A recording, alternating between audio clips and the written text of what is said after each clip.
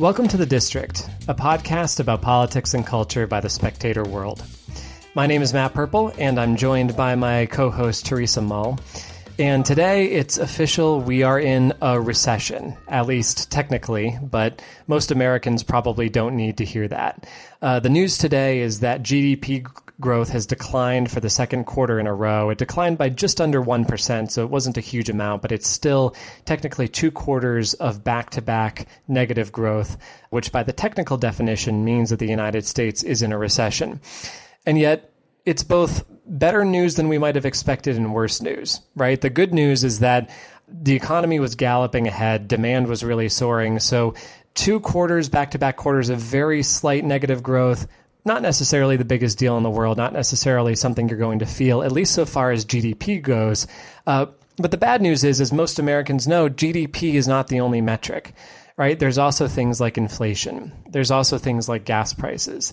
There's also things like that biweekly bite out of your paycheck that inflation is taking, which is making it feel like you get an effective pay decrease. The economy to the vast majority of people does not feel good right now. And they're taking it out on the Biden administration, sending Joe Biden's polling numbers plummeting to record lows. And it really is, even if we're not technically in a recession, even if you want to turn that technical language back on itself because those negative growths have been so small, it certainly feels like we are. And I think most Americans, Teresa, places like Pennsylvania and West Virginia where you travel to, they would certainly say that we are. Absolutely. And even if the GDP news isn't as bad as some people may have projected it to be, it's definitely not good. And we're not on a good track. 2 negatives back to back is not a good sign for our economy, along with inflation, all those other things you mentioned. Joe Biden came out and said that we're on the right path. And that might be partially his dementia. I don't know. Maybe he thinks that we're actually doing something good. Maybe he's a little misinformed, confused. But Americans are not dumb. They can redefine what recession is all they want and make all these claims. It kind of reminds me of the classic 2000 hit song by Shaggy, It Wasn't Me. He just is like, oh, just tell your girlfriend that you're cheating on. It wasn't me. Just say it's not recession, just redefine the terms and yeah, it'll be fine.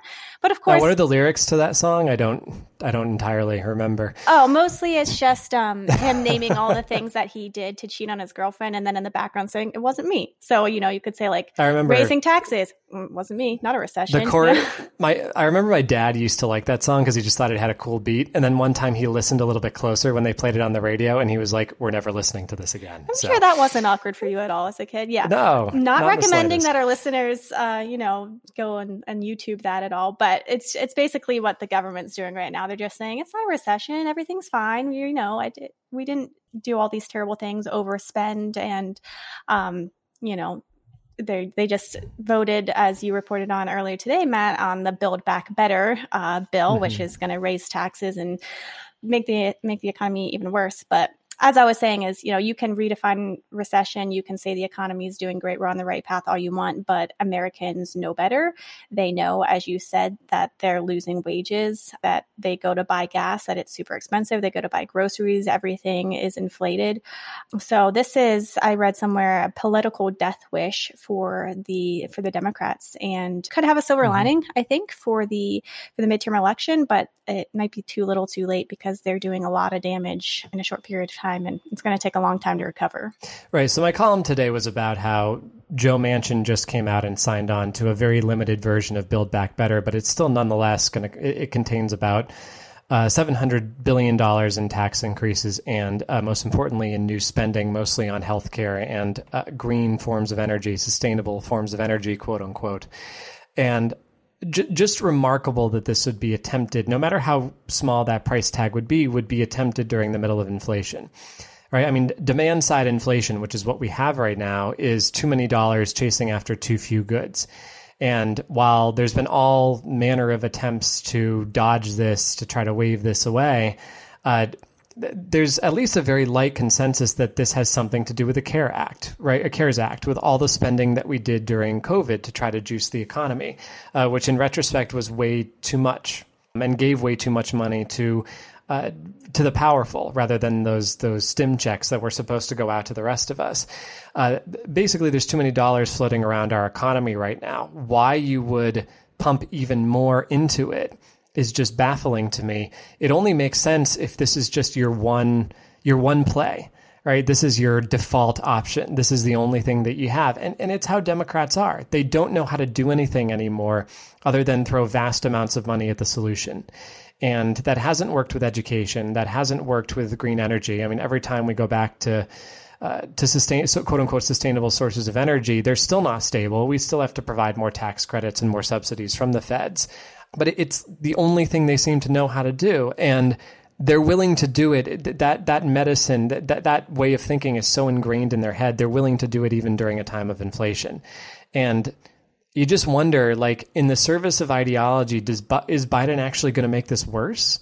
Like, is he actually willing to make inflation worse rather than admit that federal spending can cause this to happen? It's just kind of flabbergasting to watch, I think. I've never seen anything like this before. Yeah, well, that's always the Democrat solution, is to throw money at the problem. You think of maybe an stereotypical absentee parent, or a father who's aloof and his kid needs nurturing. He needs him to go out and teach him how to throw a baseball, but instead he just hands him $100 and says, there, go away. That's kind of what the Right. Democrats are doing here with our country. They're like, oh, we'll just give more money to this problem and make it better. And spending more is, until, people's eyes have been open to it, is always a good look. I wrote about education policy for a long time, and the solution, quote unquote, was always give more money to public schools, more money, more money. They need more funding. They need more resources. And that's going to be a winning campaign. Whenever you're talking about kids, you're talking about, making the gym nicer, getting them more books, getting them more resources. Of course, that's a good look, but is it really solving the problem? And whenever you look at that on a large scale, it's really not. So yeah, flabbergasted is the right word. And obviously spending more money is not going to fix anything. It is going to make it worse. And you talk about, are they really going to pull the trigger on this? This is insane to watch. But if the Democrats were really intent on fixing the economy, on improving Americans' lives, they wouldn't do it. But honestly, I don't think that's even in their minds at all. What they want to do is throw more money around the whole country, including to people. And we have seen the consequences of the CARES Act and giving, handouts to people. A lot of people did need funding whenever the government shut down businesses and made people stay at home. People were hurting. People who were used to supporting their families, they were in need. And what we've seen is a lot of people have now slipped into the poverty level. They never went back to work. There's we're hiring signs all over the country because people are making more money staying at home and living off of the government's dime and, the taxpayer money.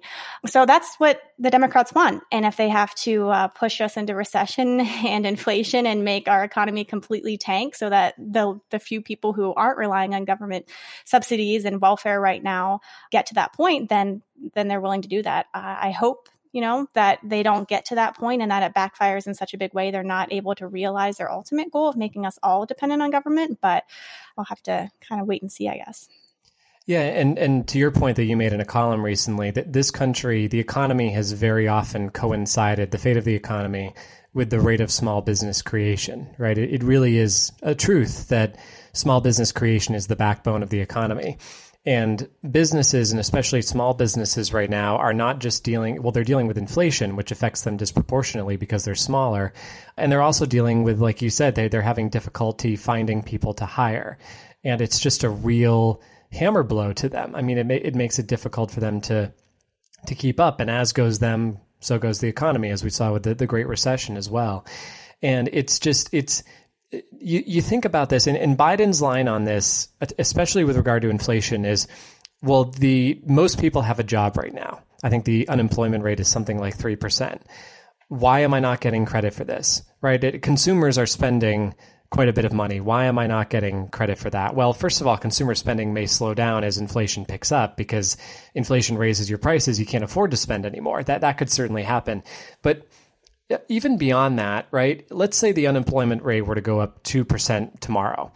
People would lose their jobs and it would be tragic, but most people would not be affected by it, right? Most people would still keep their jobs. It wouldn't be good, don't get me wrong, but it wouldn't be spread across the whole of the country. The same thing with a nominal slowdown in GDP, right? It's a very abstract metric. Inflation affects everybody, except for maybe the ultra rich who don't know the price of milk.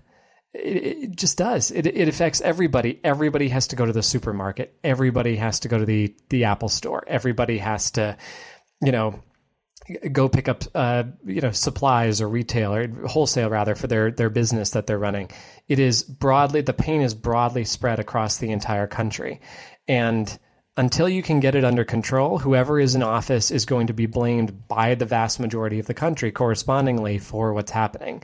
And that's what's going on right now. And just with Biden, I mean, the messaging on this was just moronic right out of the gate. Ron Klain calling it a high-class problem, denial for months from the administration, from Jen Psaki. And now they're trying. Now their line is basically, well, inflation is happening, but look at all this other good stuff over here, and why are you not giving us credit for that? It almost has the tone of haranguing the voters sometimes. And it is such a completely different story down at the local level. And that disconnect is really, I think, what's going to do Biden in the midterms coming up in November. Yeah, it just shows how distant they are from the average American who has to go to the grocery store and decide, am I going to buy peanut butter and eggs today, or do I have to choose? Am I going to be able to send my kid to a private school next year? I'm going to have to pull them out and put them in public school. This affects Americans, as you said, in pretty much every aspect of their life. Unless you are ultra rich, you do have to make choices. And I hope that voters have a long enough memory to realize who caused this, where it's coming from, and that their eyes are open to see how the administration that's in power right now is reacting with zero sympathy. So yeah, I think it's doomed for them in the midterms. But I also hope that the Republicans aren't caught flat-footed, that they can really capitalize on this, and they do, because we have seen this happen where the ball's in their court, they're doing well, top of the ninth, and they run off the bench, and then nothing happens. So we'll see. This is the conservative movement's moment, and it's time to do something about it and be firm. Yeah, and I think, and going over to the progressive movement for a second, I think it's so suicidal and difficult for them that their main cause has become, other than maybe abortion, has become the green agenda, right? Because the green agenda is inherently a high-class problem. I mean, the wealthy worry much more about it than the average guy does, and the average guy is badly affected by it. The biggest, I think, unsung reason why people voted for Donald Trump in the Rust Belt back in 2016 was that they were tired of EPA meddling. They were sick and tired of the environmental bureaucracy trying to squash their ways of life. Mining and then fracking. It was just that they were sick of it. And Trump pledged to reopen the mines. And I think most of them knew that was never going to happen. But they preferred a president who said that to one who was actively coming after their ways of life. We can talk about that. We can talk about the Dutch farmers who are rising up right now over the estimates that a third of their farms will go out of business given the new nitrogen restrictions over their emissions restrictions. A similar thing is happening in Canada too. So this the climate agenda has very, very real consequences. It destroys livelihoods and lives. And that's what this agenda is. That's what the Biden agenda is too. That's what Build Back Better is. It is first and foremost a climate bill. And there's a little hidden provision in there called the methane fee. And what the methane fee does is it imposes a fee starting in 2026. Once you pollute enough methane over a certain level, you get whacked with a pretty heavy, it's essentially a tax. And this is really going to hit natural gas producers and frackers hard, which is a lot of individuals living in places like Pennsylvania and West Virginia. But this is the agenda. It's increasingly, it is a campaign against the most economically vulnerable who are already being throttled by inflation. And yeah, I mean, like you said, we'll see what happens in the midterms, but I don't know. It's hard to see that being a sustainable strategy for the Democrats in the long run, right? I hope so. I think of green energy and the same thing with the culture wars that the left has been championing recently. They've made pronouns and Leah Thomas swimming with females kind of like big letter policies that they're talking about constantly. And whenever you can't decide whether you're going to put gas in your tank or you're going to buy, granola bars at the store for your kid to snack on, like that's going to come back to haunt you whenever voters go to the polls.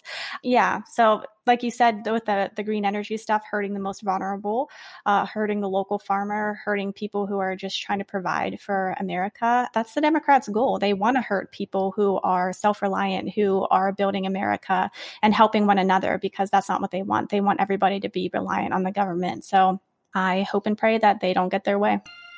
Thank you for listening to The District. If you enjoyed this podcast, don't forget to subscribe. You can find us wherever you listen to your podcasts. The Spectator World is the American edition of the world's oldest magazine. To read more content on similar topics, visit spectatorworld.com.